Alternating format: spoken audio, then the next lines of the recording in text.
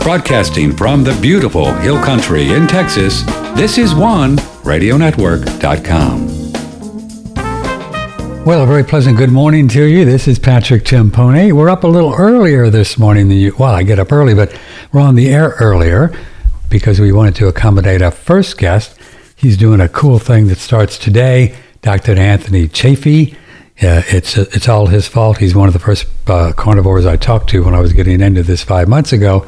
So, if I just fall over, I'm going to blame him. I'm not going to do that, though. However, a little bit later on this morning, Zoe Harcum, she's a top nutritional researcher, and she's got some studies that'll kind of blow you over if you think fiber is necessary and safe.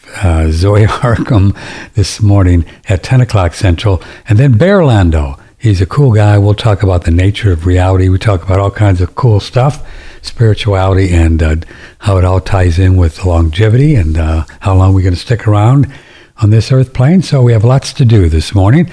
I'm going to even have a cup of coffee. Oh my God. I mean, just really, I'm going crazy. Now I'm going to have a cup of coffee this morning. Good morning, Dr. Chaffee, and how are things in Australia? Hey, good morning. Thank you for having me. Things are good. Yeah. Just busy as usual. How are you? I'm doing great. 5 months today, actually, my anniversary for being a carnivore guy. Nice. 5 months. How's that going? Oh, I feel great. I just, it's like, I'll be 76 a week from today. Nice. Happy birthday. Yeah. We don't do birthdays, but I've got a million of them. But so I'm doing great. Now, I've never felt better. I have more focus and more energy than I've had my whole life. I am a screenwriter, and it's all I do when I'm not on the air is I write screenplays, and I can go 10 hours, have a little bacon, and just keep going, just keep going. So I'm really enjoying it. Great. And you, sir, what have you been up to since it's been almost 4 months since we've talked, right? You were right at the beginning of my journey. Yeah. Dr. Chaffee, let me tell you a little bit about him. He's an MD. He's a neurosurgeon in Perth, Australia, and he's got quite a following as a carnivore guy, and he's got a 30-day challenge. So I really thought it was fun that we could sneak him in this morning because it starts today, and it might be a great thing for you if you've been, kind of thinking about maybe having more meat in your diet. You could kind of jump in and he'll talk about the program. But I want to see what's up with you. I mean, you've been really getting around. I've been seeing your little videos, and we put on your nice presentation you did at a seminar on the whole idea of this is species-appropriate food. That was really well done. Oh, well, thank you very much. Yeah, so I've been it's quite surreal almost how busy it's gotten, and I've spoken at a few conferences. I was at KetoCon in Texas. KetoCon, and I think that's great. Yeah. What a great name! Well, that's what it. Yeah, so it's actually the largest keto convention in the world. They get 4,000 or 5,000 people out a year. Wow! I think because of COVID, the numbers sort of dropped down a bit, but they're normally getting 4,000 or 5,000 people out, and I think this year was around 3,000. Just because it was the first year back after all the COVID restrictions. But it was great, got to go up and talk about the evidence for why human beings are carnivores, biologically, evolutionarily, and so forth. And it was quite well received, which was nice. And then more recently, I spoke at an actual medical conference, so not just a keto conference, but actual in front of 300 doctors and biologists and professors and things like that. And it was sort of funny. I knew I was sticking my foot in it when I named my talk. Right. Plants are trying to kill you, right. And so I got a lot of people, that were like, okay, what is this about? And I just argued to a room full of doctors that vegetables were a horrible idea. You shouldn't eat these things, and they were quite bad for you. But I made my case, and I presented a lot of hard evidence for the fact that plants use defense chemicals and what they are and what they do in your body, and how even though the WHO promotes like fake meat and plant-based diets, they have an entire page just talking about natural toxins in foods every single one of those toxins are plant-based. Is that every right? Single one, or fungus. Every single one. There isn't a single one from meat, not one.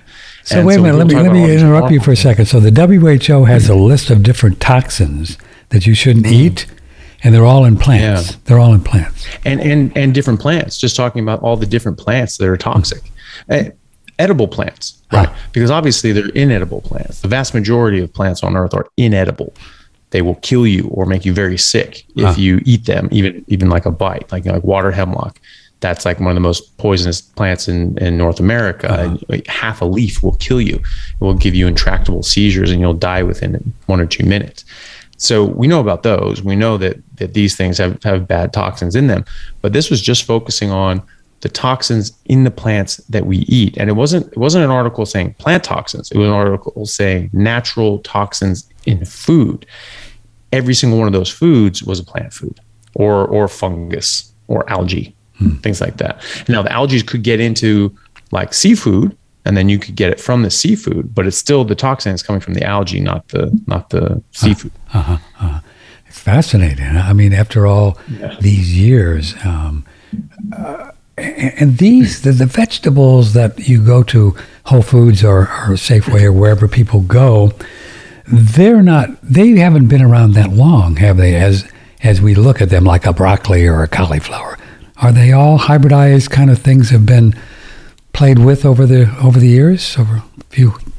Yeah, that's very true. Almost nothing that we eat from the plant kingdom or even, well, maybe fungus kingdom, but certainly in the plant kingdom, they've all been hybridized. They've all been bred and now we have more recent induction of actual genetic splicing, making GMOs. Right. And people say, oh, well, GMOs are bad. And yeah, they can be, but what are they doing? What makes them bad?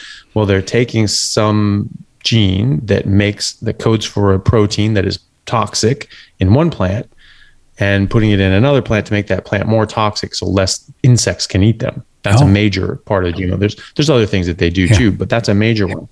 And so instead of using a pesticide, which is just a poison you spray on the plant, you're making the plant make the poison itself. But that's not something that we've just made the plant do. That's something that's naturally inherent to all plants, because that's how they stop insects and animals from eating them to extinction in the first place. And so all they've done is say, you have a locust can eat wheat, but it can't eat corn. Well, why can't it eat corn? Because corn makes and I'm just throwing out names here, but like just as an example, because the corn makes something that is poisonous to locusts, so locusts can't eat the corn. So you can identify what that is and take the gene that codes for that protein, and then you put it in wheat, and now locusts can't eat wheat. And so that's the premise of the GMOs. With the GMO. Yeah, exactly. Yeah, which is actually a very good idea. I guess. You're making this less susceptible to pests, right? It's a pesticide, right? That's where that word comes from. Pesticide. And so these are natural pesticides.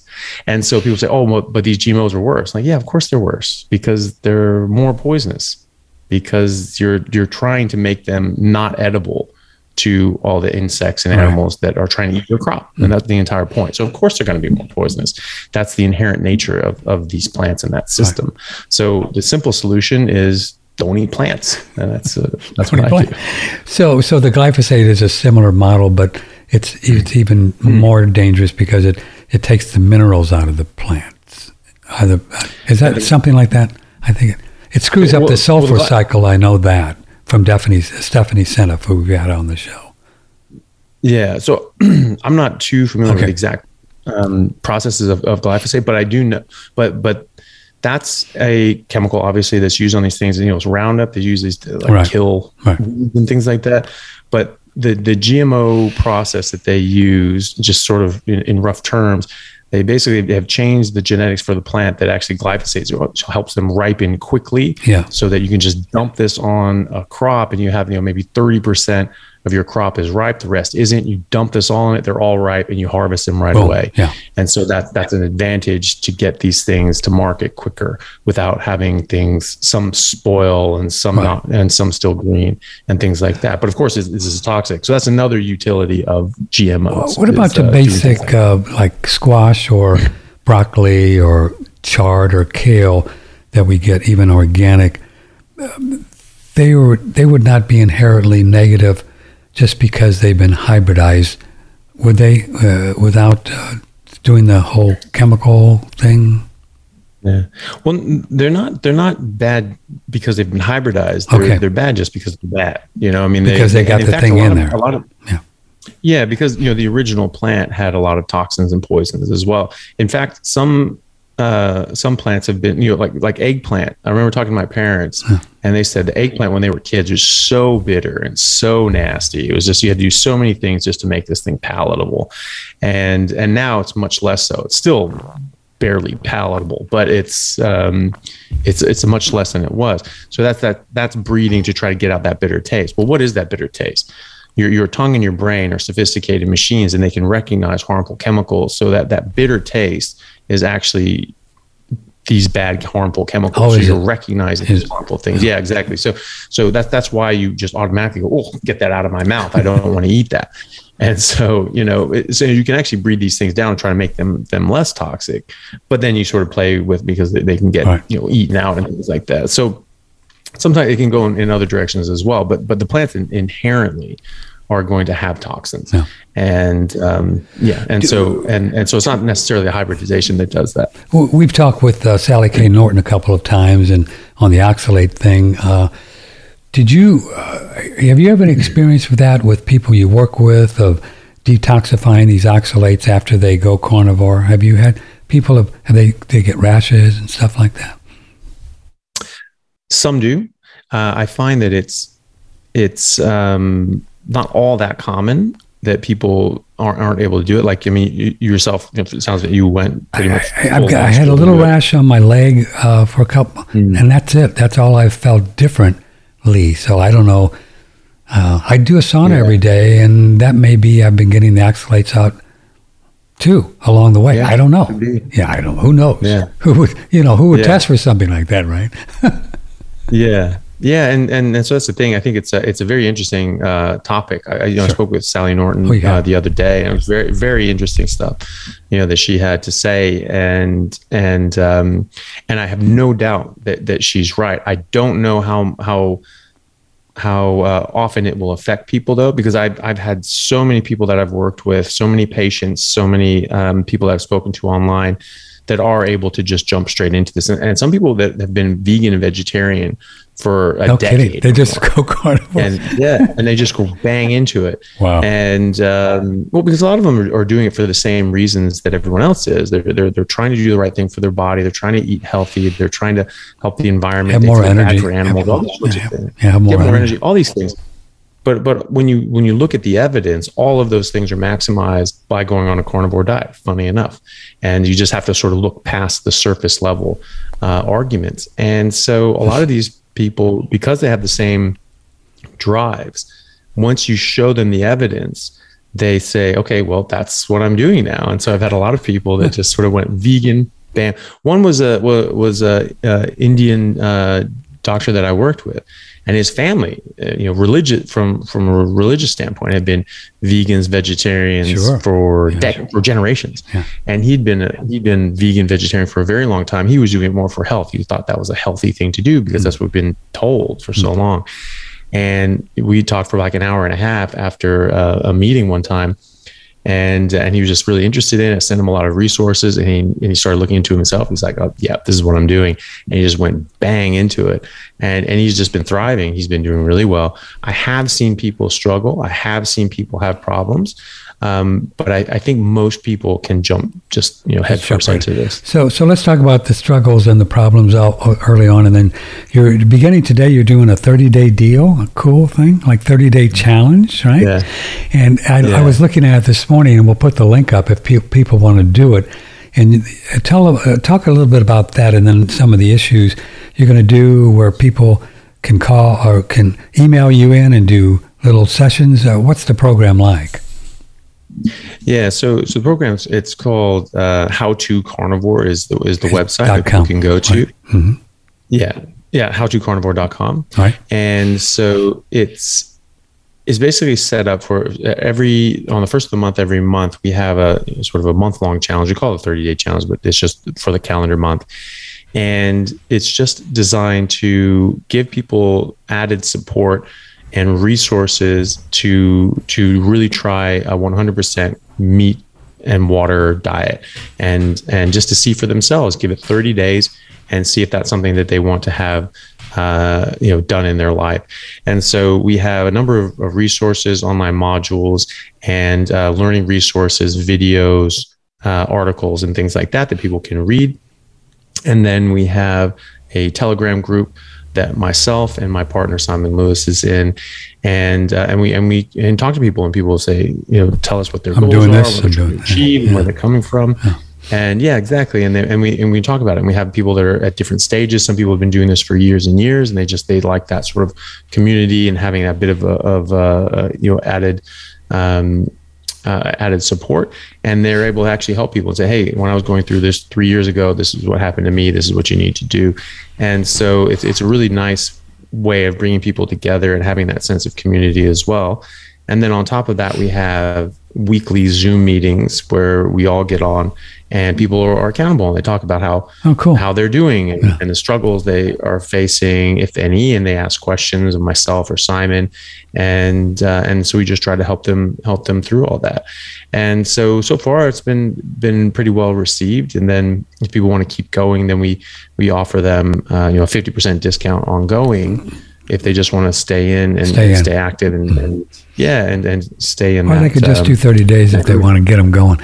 I think the 30-day it's cool because the first 30 days, the body can do some kind of strange things, right? Talk about some of the things that are different that your people are experiencing. I can just say for myself, the whole pooping thing was like weird for a few weeks. It was like, I don't know, am I ever going to poop? And then but it came around. It took a little bit, but I knew it would be fine. That kind of was different. That's the only thing I really experienced.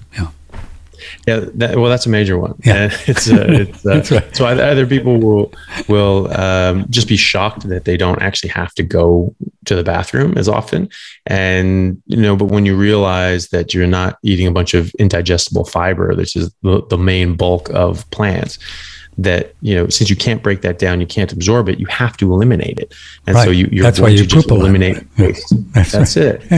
And we're told that's good for you, but actually causes colon disease. It causes diverticulosis and damage to the lining of your intestine as well. And so it's not that great for you.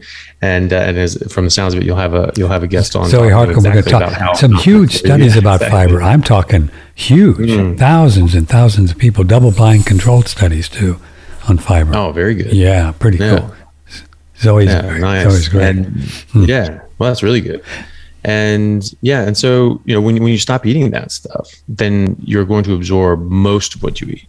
And so if you're only eating meat, your body can liquefy and absorb 98% of this stuff within an hour or two. And so you have nearly no waste. And so people are sitting there going like, I haven't gone to the bathroom in a week. Like, what's going on? I have to take something. I have to take, laxatives or this and this because I have to poop. I have to poop. It's just like, well, you don't have to, it's not like you're blocked up and there's a problem and you're obstructed.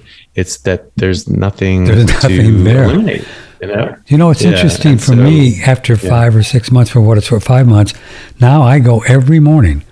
Oh, really? But I do a lot of fat, and I think that the fat is the key. I kept hearing Dr. Kiltz and other people like yourself and Sybes and other people we've talked to that the fat is really important.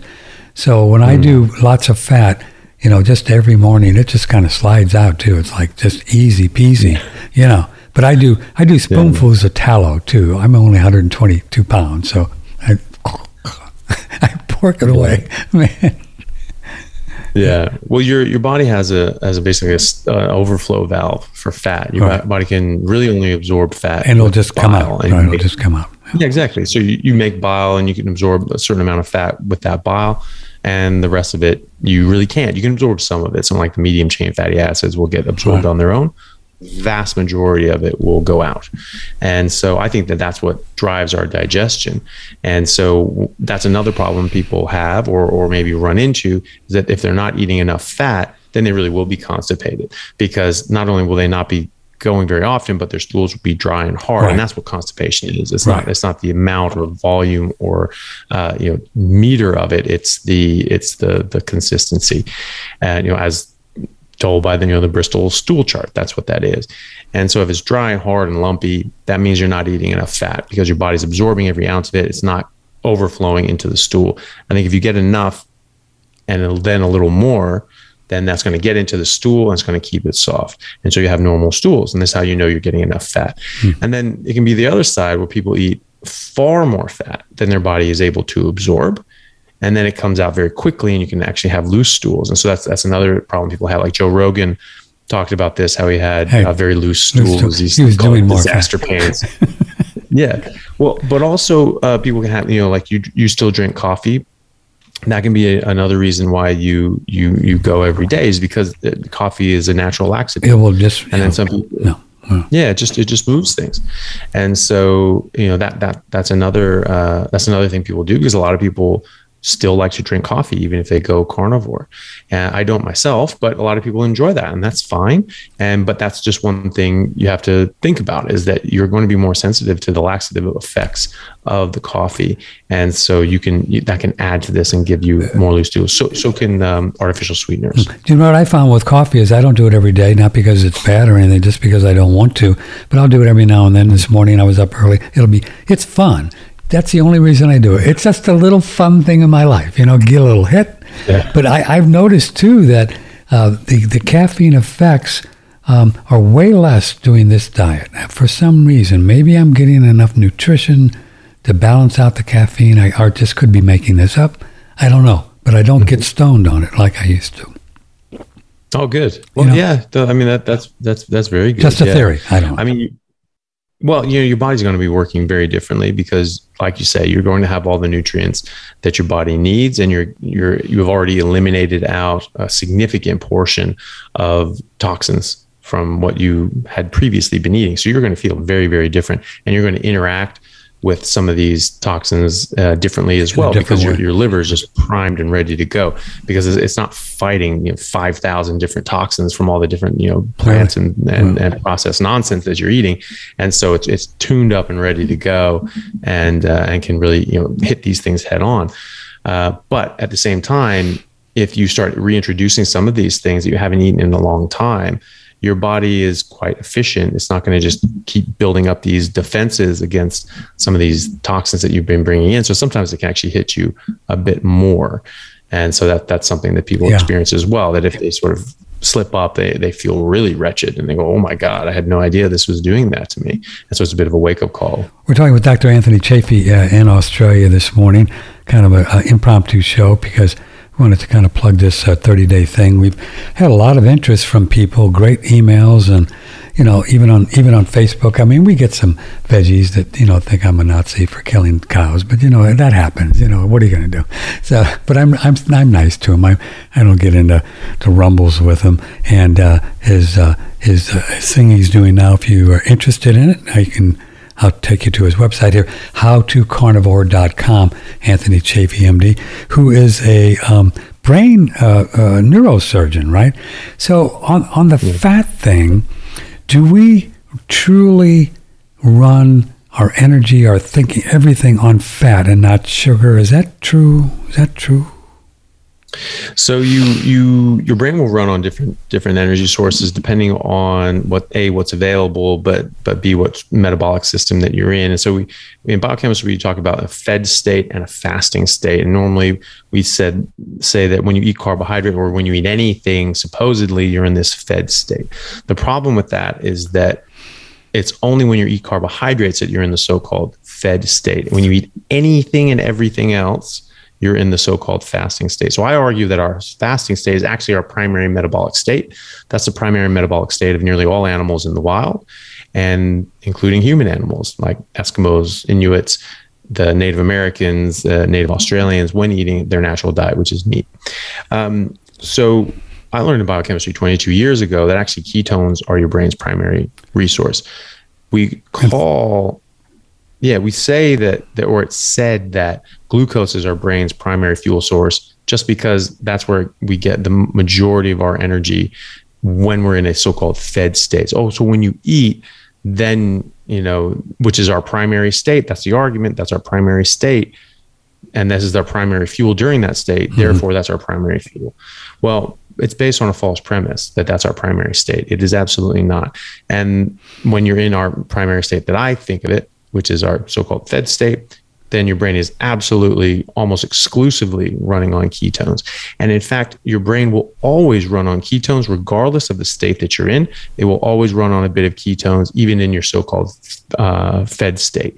But when you're in your actual primary state, your fed or your fasting state, your brain only runs on ketones. And in fact, even if your glucose levels are high, but your ketone levels creep up and get to a certain threshold, you will just dump out the glucose and just run primarily or exclusively on ketones. So that to me shows that the brain preferentially runs on ketones, because even if glucose is higher than ketones, once ketones reach a certain threshold, it only runs on ketones. And what are ketones? What are they exactly? What are they? So those are metabolites of fat, basically. Okay, fat. So when you break down fat for energy, this forms ketones, and those ketone bodies go into the cell, go into the mitochondria. They get turned into ATP, which is the fuel source of life. That's the energy of the cells in life, and it's a much more efficient and effective model, and it's better for your body. If you're just thinking from our brain perspective, if you're just eating carbs all the time, whether or not you're diabetic, you will form some form of insulin resistance just due to the nature of eating carbohydrates. This has been implicated in Alzheimer's, because this is now being called type 3 diabetes, because they're saying, well, there's these very similar metabolic effects. And what is type 2 diabetes? It's peripheral insulin resistance. You need to ramp up your insulin to get the same effect, just like any other drug. And then eventually you stop really being able to use it properly at all. So your brain is also involved in this. And so your brain is now not getting enough energy, and now it's chronically not getting enough energy for years and decades, and it starts to break down and shrink down and become damaged. And then you stop eating carbohydrates, you switch into ketosis, and your brain just goes, snap, we're only running on ketones now. People just wake up and their brains start working properly and can actually start reversing some of the damage that's done. Almost certainly not all of it, because there is such a thing as damage done, but they improve significantly. There was a large study that showed that when put on a high-fat ketogenic diet, people with Alzheimer's had a better response to this. It was a better treatment modality than every single Alzheimer's medication ever trialed. Wow. That's really something. It's better than all medications. Yeah. So it's a big deal, and it makes a big impact in people's lives. There was just a recent publication, I think last month, showing that the idea that Alzheimer's were from these neurofibrillary tangles and these amyloid plaques, and it tangles up and gets in the way of these neurons firing and things like that. That's what was blamed on. So we're trying to figure out, why are these amyloid plaques being laid down in the first place, and trying to find what that disease process was. They found out that actually the original paper that showed this correlation or a relationship between these amyloid plaques and Alzheimer's was actually fraudulent. They made it up, a bunch of their numbers and data. And so it was actually, it was unfortunately, that happens a lot. Oh, sure. It happened with the whole cholesterol thing. Sure. Cholesterol does not cause heart disease. And so this is just another one of those things. So that just broke last month. And so now we're really looking at Alzheimer's as more of a metabolic disease, just like diabetes and heart disease and even cancer. Wow. So it's so that's changing, and I think that we really do need to change our thinking as doctors and recognize that these diseases are not diseases that you need a pill for. Diabetes does not come from a lack of metformin that you need to supplement. Right. Right? So it's just like, why do we need to take a pill that never existed to fix this disease that only just showed up? Right. Something happened in our environment to precipitate this. And I think that the evidence is very clear that it's the food that we're eating that is precipitating the rise in these diseases. And if you just stop eating these foods and you start eating what humans are supposed to eat, which is just meat, then you will see these diseases go away. And that's exactly what we're seeing in the studies. And that's exactly what we're seeing in clinical practice right now, every day. Here's an email from Sam. He's in San Diego, where it's pretty early. Thanks for having Dr. Chafe on the show. I've been following your carnivore adventure, Patrick, and I'm really thinking about doing this. But please ask your guest what he believes is a good cholesterol number, the big number. Do you have a favorite number? Yeah. Well, I think that if you're eating a biologically appropriate species-specific diet, which is a carnivore diet, then whatever your cholesterol is, it's physiological and it's good. That's just like asking, like, what's your blood pH? It's like, well, whatever it is, and it's supposed to be there because I'm not sick, right? And so that's the thing. So cholesterol is not what we thought it was. Cholesterol is not the cause of heart disease. Full stop. There was actually a publication in 2020 in the Journal of the American College of Cardiology, right? Major cardiology journal in the world. And they published this paper saying, it was a meta-analysis looking at all the available data. And they showed in this meta-analysis that there is no relationship between increased saturated fat, increased LDL cholesterol, and heart disease. And in fact, they found inverse relationships between these and heart disease and stroke. And so the higher your saturated fat intake, the higher your LDL cholesterol, the lower your stroke, the lower your heart disease, the lower your Alzheimer's, the lower your Parkinson's, the lower your autism in your kids. Women that have higher LDL cholesterol during pregnancy have lower rates of children with autism, as well as higher saturated fat intake. So this is something that's very, very important. The main thing to look at when you're looking at cholesterol is you look at your HDL and you look at your triglycerides. If your HDL is high and your triglycerides are low, then you're in good stead, because that is indicative of metabolic health, because it's actually poor metabolic health, eating a bunch of seed oils, eating carbohydrates, eating sugar, drinking alcohol, smoking cigarettes. It's actually damaging your LDL cholesterol, makes it so it can't function properly. Then it gets eaten up by these macrophages and you have all this disease process that goes on. If you just don't eat carbs, don't drink alcohol, don't eat sugar, then you're not going to have that disease process in the first place. LDL is actually good for you. There are a number of studies, large studies, 60,000 people, 300,000 people, showing that higher levels of LDL cholesterol is protective against heart attack, stroke, Alzheimer's, Parkinson's. People over the age of 65, the higher your LDL cholesterol, the longer you'll live. And the longer you'll live independently at home. You won't be going to a nursing home. So what are we doing here? Why do we want to lower LDL cholesterol? Well, the answer is we don't. And, as, Dr. Ken Berry says, HDL is the good cholesterol. LDL is the other good cholesterol. So, he's great. So as long as your HDL is high and your triglycerides are low, your LDL is fine. It's not going to be damaged. And so you don't need to worry about it. Whatever your LDL cholesterol is, it's physiological. As long as you're not doing something silly like eating fiber or taking a statin to lower that artificially.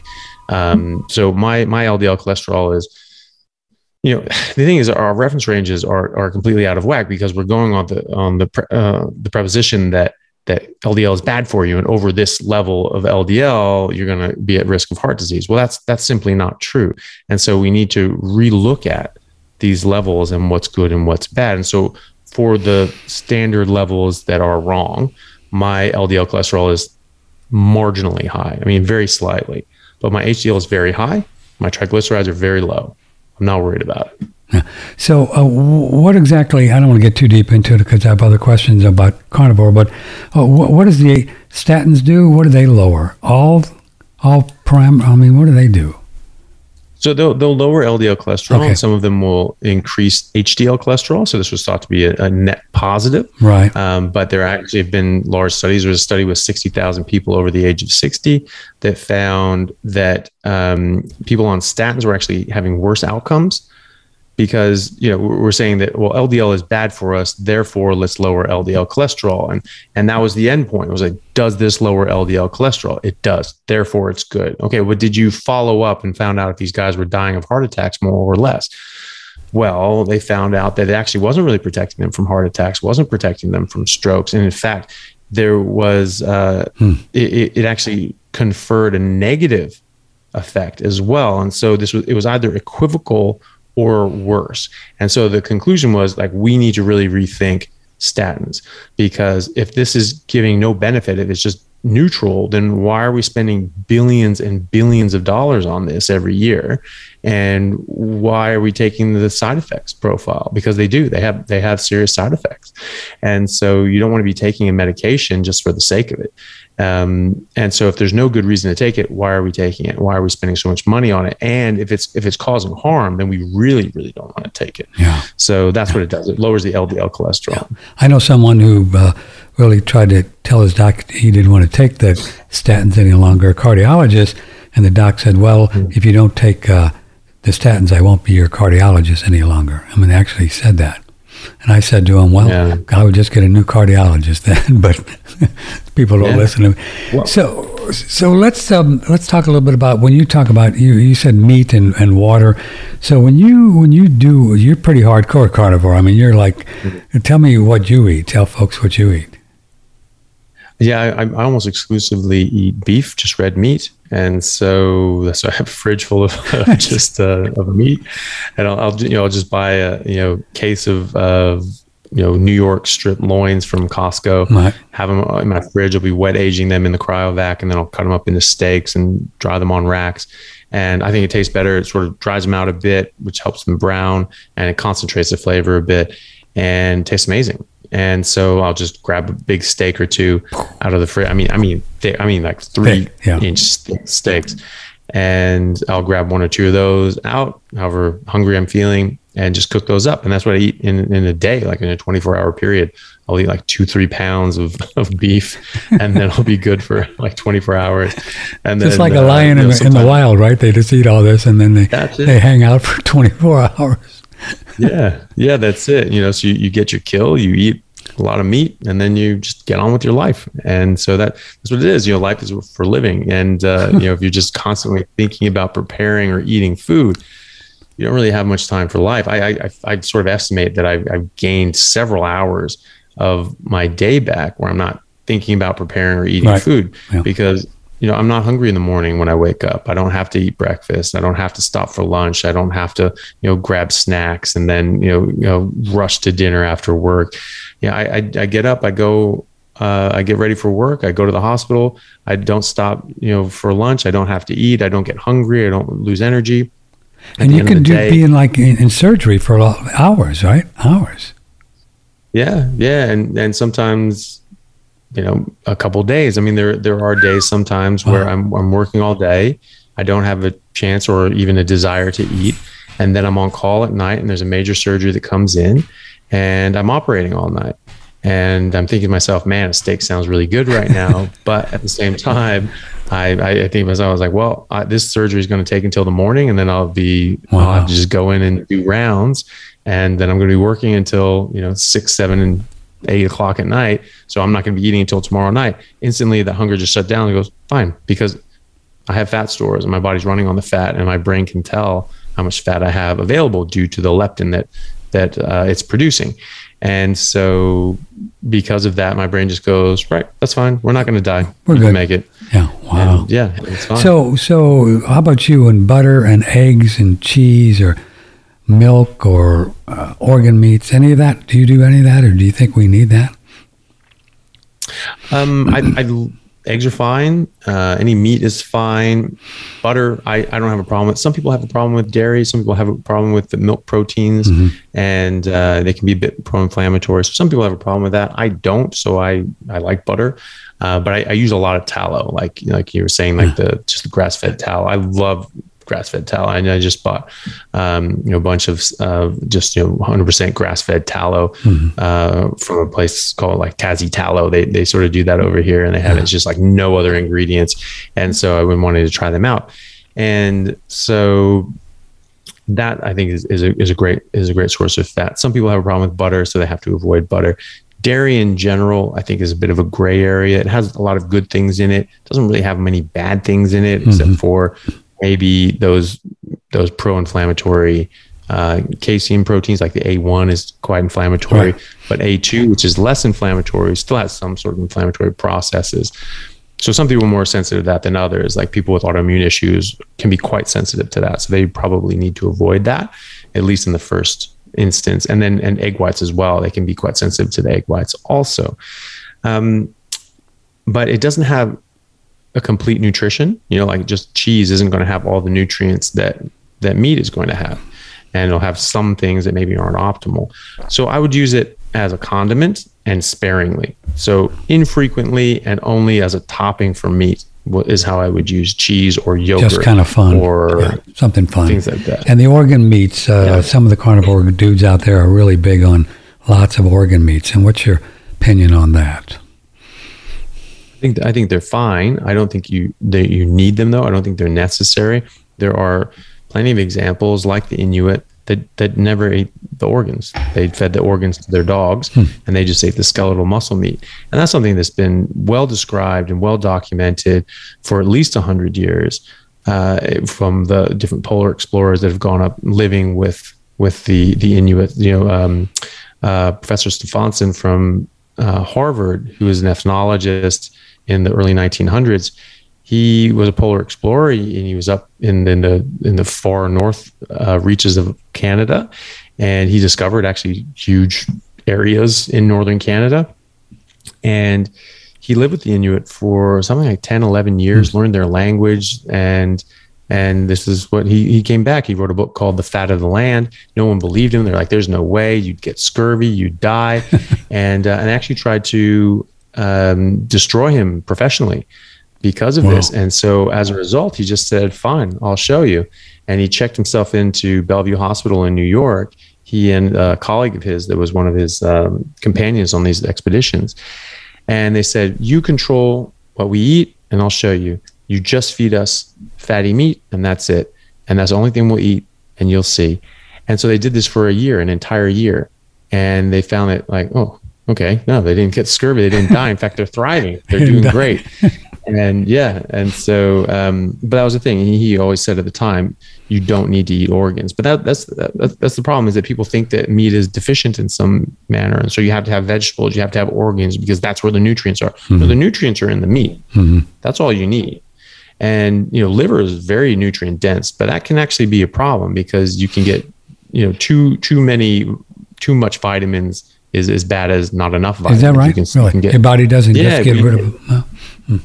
No, you can get hypervitaminosis, especially with the fat-soluble vitamins, because they're much harder for your body to clear. They'll store up in your liver or in your fat, and they won't go away, and you can get problems from that.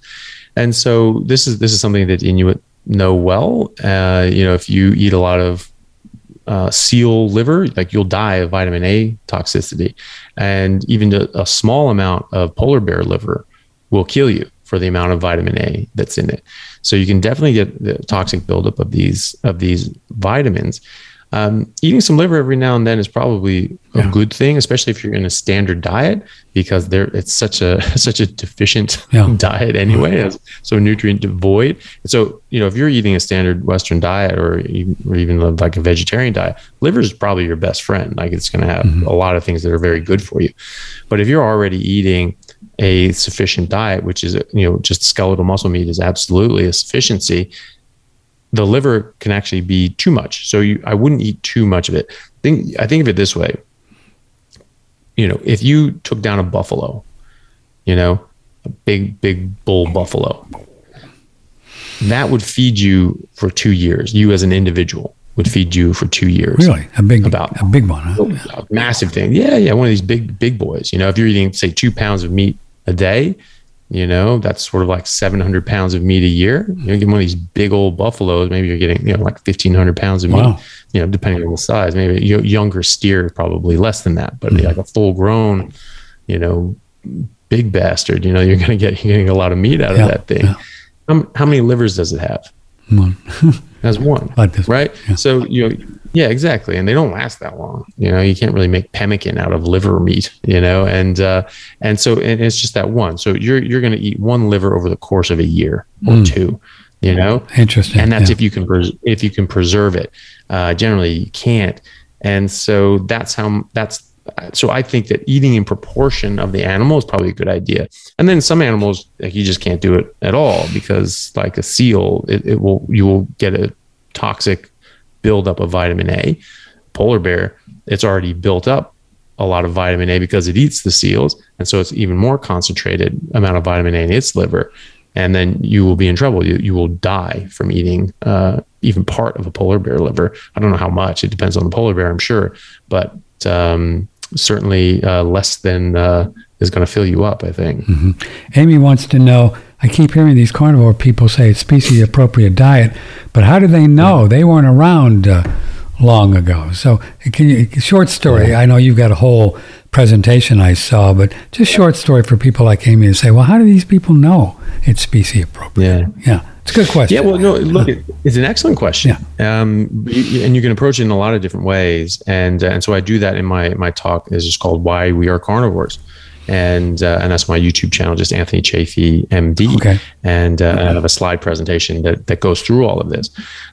Short answer is, biologically, we're adapted to eat meat. We've lost the ability to break down fiber, as can be seen by our appendix, which is a vestigial organ. Millions of years ago, this was a 4-foot-long cecum. That's where in primates that are herbivores, that's where fiber packs in and breaks down. We've lost that ability because we haven't eaten fiber in millions of years. So that's a vestigial organ. So that's a good piece of hard anatomical evidence of why we're not supposed to be eating plants. Our stomach pH is very low. This is something that we see in carnivores. Our small intestine is quite long relative to the rest of our gut, and our hind gut, our large intestine, is relatively short. You see the opposite of that in primates that are herbivorous, and then other primates that are carnivorous. You actually see the setup that we have. I think the most compelling evidence, though, is something called the stable isotope studies that have stable isotope technology, because it's not just like one set of studies. There's this technology been used in countless times, and they can look at the stable isotopes, nitrogen 15 that are in the fossils, and you can see basically exactly what these things have been eating. Really? Yeah. Because they actually look in the bone and they can tell, like 1 million years ago, huh? Yeah, because you can see the buildup of this nitrogen 15 because it's stable. It doesn't break down. And so when there's a certain amount of this in plants, and that we know, right? And so the herbivores that eat that, they will have a specific amount of nitrogen 15 in their bones that have built up. And then the animals that eat the herbivores, they will have a higher concentration of the nitrogen 15. Then the animals that eat the animals that eat the animals that eat the grass, they have an even higher one. So this is how you can actually delineate the food chain. Wow. And so you have carnivores that eat carnivores and get eaten by other carnivores, right? You think about fish. You have little tiny fish that eat algae, and then fish eat that fish, which eat that fish, which eat that fish, all the way up to sharks and people and whales. And so there's a big long food chain all the way through of carnivores. So you can measure an animal's carnivore rating, how carnivorous they were. So early humans, Neanderthals, and our ancestors had a higher carnivore rating than lions, hyenas, foxes, wolves, and all other carnivores alive at the same time in the same area. Meaning that not only were we eating the buffalo, we were also eating the lions, the hyenas, the foxes, and the wolves. We were in anything that moved. That's it. So that is what apex predator means, and top of the food chain. And that is what all the evidence has been showing. I mean, I learned that as a kid in school, that humans are apex predators. This was not in contention up until 37 seconds ago. When everyone said, no, we're herbivores and frugivores. That was never even a theory up until I don't know, last year. I mean, it's just insane. Obviously not more like 10 years, but it's not something that was a serious theory. And if you look at paleoanthropologists, anthropologists, things like that, this is just this is just what the evidence shows. And so you can look at people like Dr. Mickey Bendor, who published a massive study publication, peer-reviewed journal, showing all the evidence on how humans and our ancestors have been carnivores, for an apex predator carnivores, for 2 million years at least. What does apex mean? Apex, very top of the food chain. 2 million years? That means 2 million years. 2 million years. So that means apex predators. That means that like a sea lion eats fish, and those fish eat other fish, and those fish eat other fish, right? Mm-hmm. So they're predators, and they're some of the top predators. Sharks and whales eat those seals. I mean, that's just their lunch. That's what they do. Right? That's their main food source. That's a carnivore, right? So that's a carnivore. That's a predator, but it's not an apex predator because there are things that eats it, right? So sharks are apex predators. Killer whales are apex predators. Humans are apex predators, right? And in fact, we're probably a little above them because sharks can eat people, but more people eat sharks than sharks eat people. I think you're right there. I think you're right. And now, what they did to the whales too. So whales also had their, over the years, they've had their folks. Yeah. But so people argue then, well, we've been eating grains for 10,000 years, so we're pretty good at it. But there's this thing called drift, isn't there? It takes a long time for a species to adapt to. Is that true? Or? Well, it absolutely is. Okay. And yes, you have some people, due to their ethnic heritage, that have some further adaptations that make them slightly more resistant to the ill effects of grains. But that does not mean that those grains are good for them. That just means they are less do a little bad bit better, like maybe European Italians had eaten pasta for, whatever, thousands of years. Yeah, like 8,000 years. Yeah, whatever. Exactly. Yeah. So, but just because, if lead doesn't poison me as much as it does you, that doesn't mean that lead's good for me. It just means it's less bad for me. Yeah, I understand. And so we see this with native populations, with, the native Australians and Native Americans.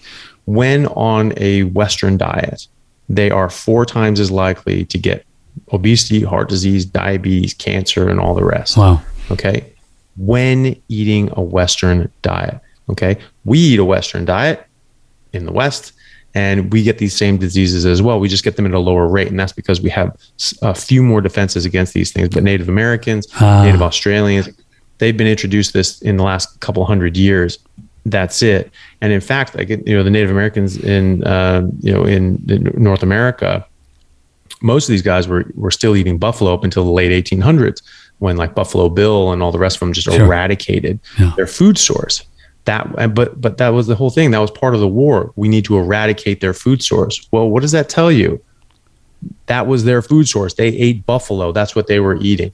And so, then they sort of went in and started eating more, crop agriculture and things like that. Yeah. And they became very, very sick and shorter too. There's reports of these guys that are like, they're high 6s, pushing 7 feet tall as primitive Stone Age nomads. Wow. Yeah. And so, now they have stunted that growth and development. And I think that's exactly because we're not eating what we're supposed to, and they're not eating what they're supposed to, and they're more susceptible to these poisons than we are. So yes, you can get some adaptations, but that doesn't, you don't turn herbivore in 10,000 years. The different, polar bears, for instance, they came from grizzly bears about 100, and it took about 100,000 years just for them to get the adaptations, really? The mild 100,000 to do the weather and the whole thing. 100,000 years just to get the sort of the white fur and be a little bigger. Wow. Like that's a long time. That's a very long time. And so, but they still eat the same thing. They didn't like completely overhaul their digestion. I mean, we were, or from the fossil record, our ancestors looked like they were herbivorous around 6 to 8 million years ago. It took a good 5 million years up until about 2 million years ago before they became fully carnivorous. So it takes a long, long time in any direction. Okay. Brett wants to know, what about seafood? I don't hear many of the carnivores. Do you think, does your guest think seafood is a good source of food and should be eaten regularly? And wouldn't it make sense if people would naturally gravitate towards living near the ocean over millions of years? Maybe. Yeah. I think seafood is fine. So when I talk about meat, I mean any animal flesh. Okay. Yeah. And so, I mean, there are some little toads and things like that are like poisonous, like poison skin and all these sorts of things. So I mean, even animals can use poison in their defenses. Sure. And, like monarch butterflies are poisonous to birds, so they stay away and they see that warning sign, like, oh, these colorful, not eating that thing. And so there are some of those things, and obviously you don't eat those things, but everything else is fair game. Any sort of other animal flesh is fair game, including seafood. Well, Dr. Chaffee, thanks for coming on. I know that you have a big day tomorrow in surgery, so you need to run. It's about 10. So tell folks before we go about your little carnivore thing, if they want to get involved, how do they do that? And they can get a little support for a month, right? For a month? Yeah. So thank you very much. Sure.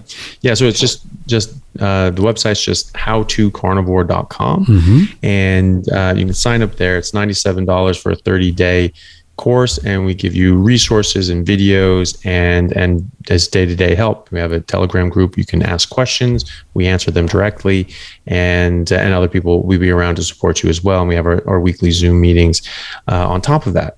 And so people have been very favorable about this, and more people are signing up ongoing because they find it very helpful. And I think that anyone who's interested in trying this, it's a good way of starting, because you get a lot of support, you get a lot of very experienced people, and you get a lot of very good resources that will teach you about why this is important, what difference it makes, and the benefits of eating meat and the detriments from eating plants. And it puts you up in a very strong position to then make this a change in a way of life, so that you can perpetuate your good health ongoing, instead of just trying a diet, which is temporary, and then going back to your old habits. This is making this a way of eating, a way of life, so that you can remain healthy, remain off medications, and even come off medications ongoing throughout your life, okay, and just set you up for better health. Let's do a quick call. I know you got to go, but no, they